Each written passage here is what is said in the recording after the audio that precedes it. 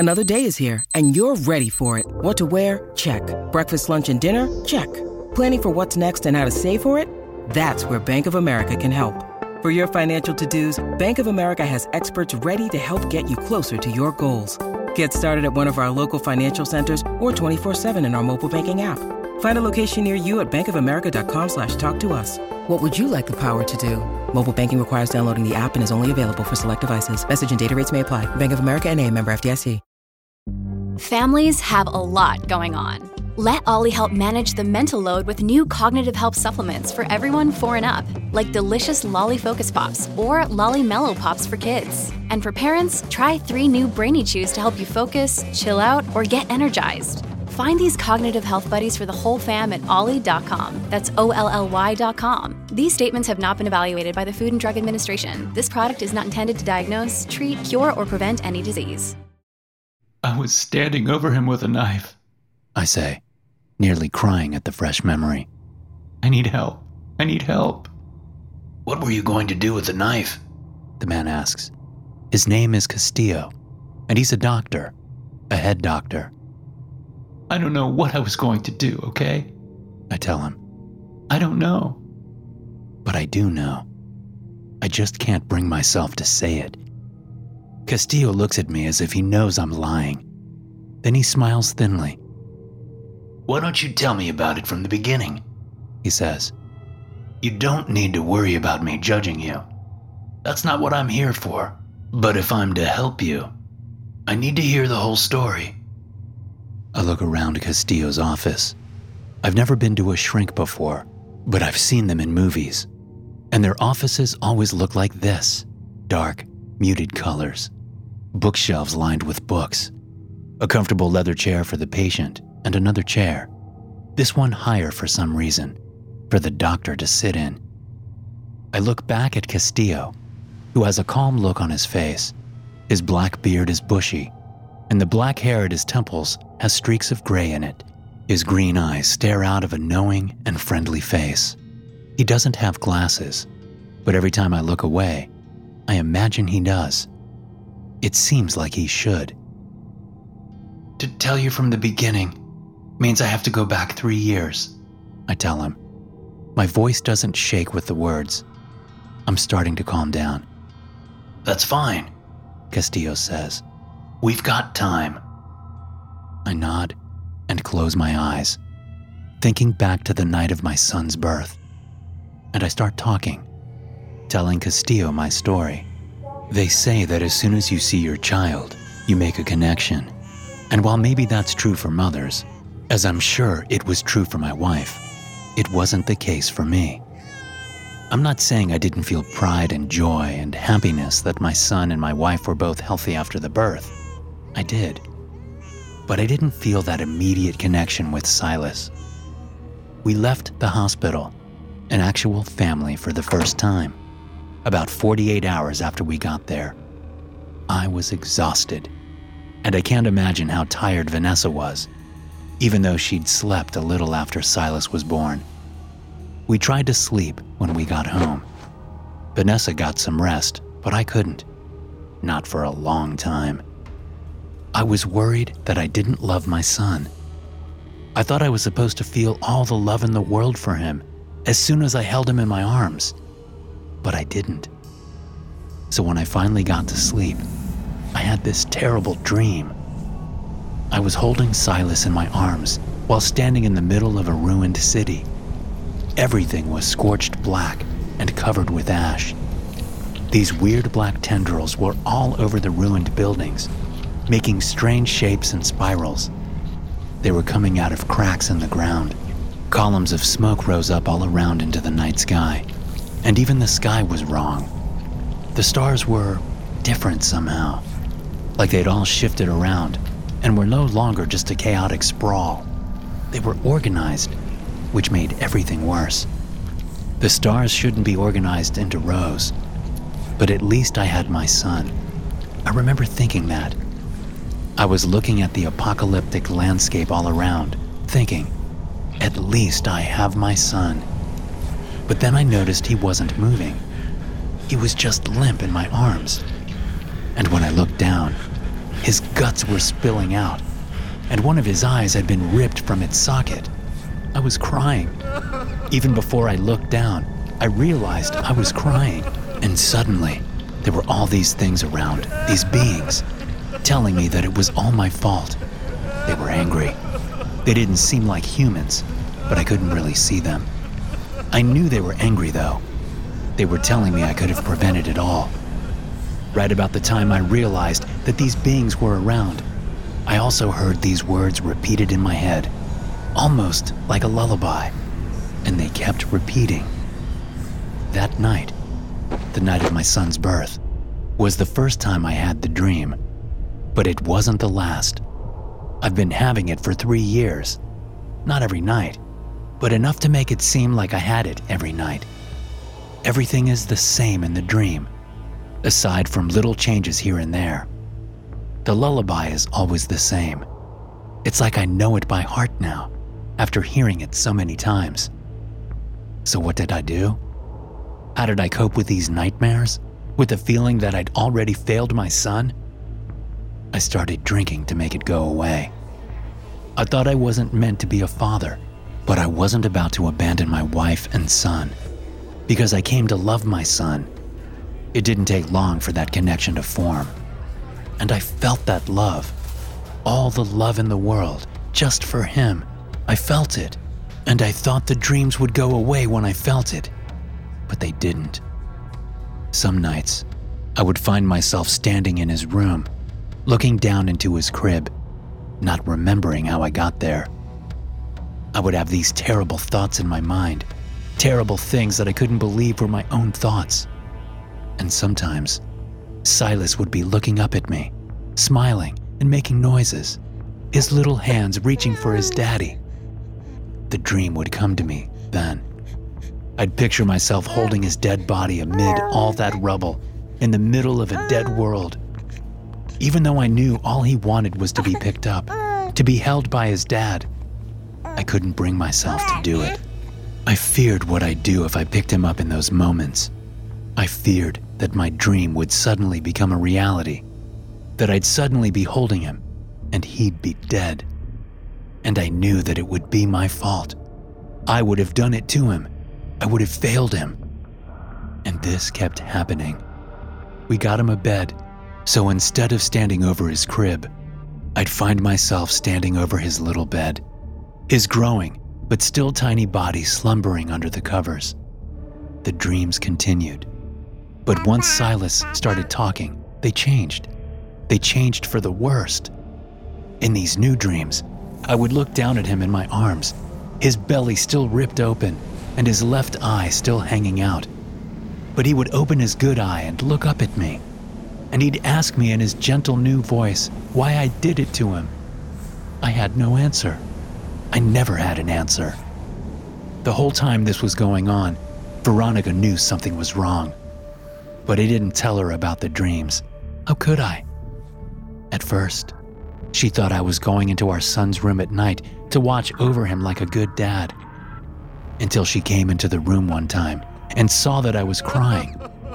When she asked why, I wouldn't tell her. I couldn't. This about brings us up to why I'm here with you now, I tell Castillo. This part I know, Castillo says. Veronica caught you standing in front of Silas's bed with a knife in your hand, and she called the police. I don't blame her, I say. with the drinking and the strange behavior. She says she doesn't know me anymore. Castillo nods. I need to make a quick call, He says. I apologize for this interruption, but I'm afraid it can't be helped. Just sit tight, and I'll be back momentarily. I nod as Castillo gets up and leaves the room, shutting the door behind him.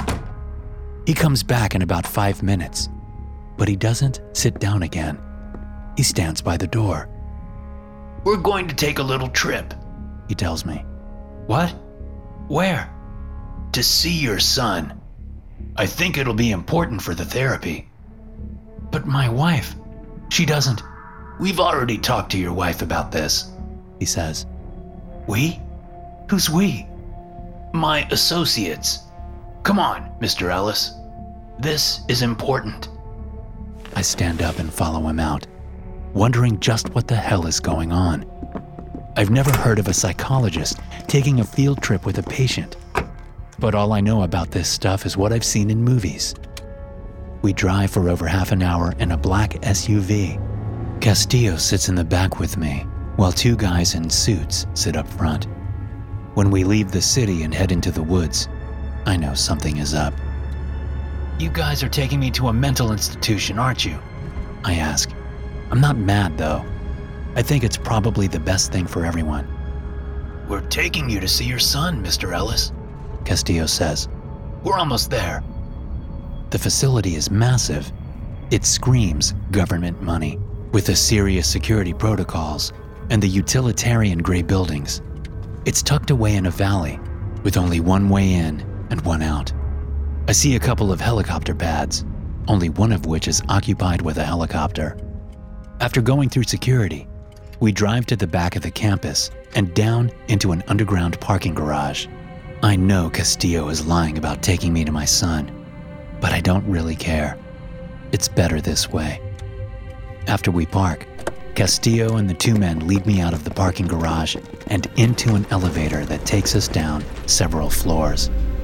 I realize that the facility is even bigger than I thought, since it clearly extends underground. We exit the elevator and walk down a wide concrete corridor, turning left through a doorway. I'm ushered into a room with strange equipment placed around. There's a window on the far wall, but it doesn't look outside. It looks into an adjacent room. There's a bed in that room, and my son is on that bed. My eyes go wide. What the hell is he doing here? I say. Where's Veronica? What is going on here? Mr. Ellis, Castillo says. You're not crazy. I wish I could tell you that you are, but you're not. You've been chosen. Why you? I don't know. But I do know that the burden on your shoulders is a heavy one. Perhaps the heaviest of all burdens. What are you talking about? I say. Tell me who you people are. Before Castillo can answer, a tremor runs through the ground, shaking the whole room. A crack forms in the corner, black tendrils creeping slowly out of it and swirling into geometric shapes on the concrete. The shaking fades away. Damn it, Castillo says. I was afraid of this. We don't have any time to waste. I hear his words, but they don't register. I'm staring at the tendrils coming out of the cracks. Those are the same as in my dream, I say. One of the guys in the black suits runs out of the room, talking into a radio. The other one looks between Castillo and me, worry written on his face. Castillo appears by my side and presses the handle of a knife into my hand. I look down at it, then up at my son in the other room. The earthquake didn't wake him up. Is he sedated? I ask Castillo. Yes, it's better this way. You know what to do, Mr. Ellis. Please, hurry. It's real? I say, tears creeping down my face. I knew it was real. I didn't want it to be, but I knew. Another tremor shakes the room, and more cracks start to appear. Out in the hall, an alarm starts going off. I hear the sound of scared people running. Please, Mr. Ellis, Castillo says over the noise. You can stop this. It has to be you. No one else can do it. If your wife hadn't stopped you, none of this would be happening. It's all on you now. That's what they said in my dreams. They told me so many times. I started to believe it. Only me, no one else. They're right, Castillo says. I walk over to the door to the adjacent room. I turn to Castillo and say, Tell my wife that I love her and that I'm sorry. Can you do that? Castillo nods. I open the door and step inside. The shaking continues as I sit down on the bed next to my son. Cracks form and tendrils crawl out. I hear the faint sound of laughter. I have seen the world burning, I say, starting the lullaby. I have seen the world turning. The tipping point is my life. I pause and raise the knife. The ground feels like it's about to split open. Out of the corner of my eye, I see that the black tendrils all around have formed into humanoid shapes. The laughter is coming from them, and it's growing louder, as if to combat the roar of the earthquake. I jab the tip of the knife deep into my wrist and drag it down my forearm. Blood wells up and pours out of the deep gash. I hold my arm out over Silas's head, allowing the thick red liquid to dribble on his face. The Father must spill blood over the Son, I continue. for the curse is bound to the life of the Father, and the blood is life's coin. Since such life is the Father's, it is the Father that must pass his blood to the Son. The laughing is even louder now. I switch the knife into my other hand and slice my right wrist open. Then I finish the lullaby. A life for all things, a worthy bargain. So receive this my bound, my child, and be anointed with this morning life. I love you. I feel myself growing faint as the blood leaves my body. I hope Silas stays sedated long enough that he won't wake up drenched in his father's blood. At least he'll wake up, I think, as I lie down next to him. At least he won't die. Not now. Not before he's had a chance to live. I've done my part. I've protected my son. I can't give him all the love in the world anymore, but I can give him the world. I can give him life. The laughter suddenly dies, along with the shaking. As the life drains from me and my eyes close, the last thing I see is my son.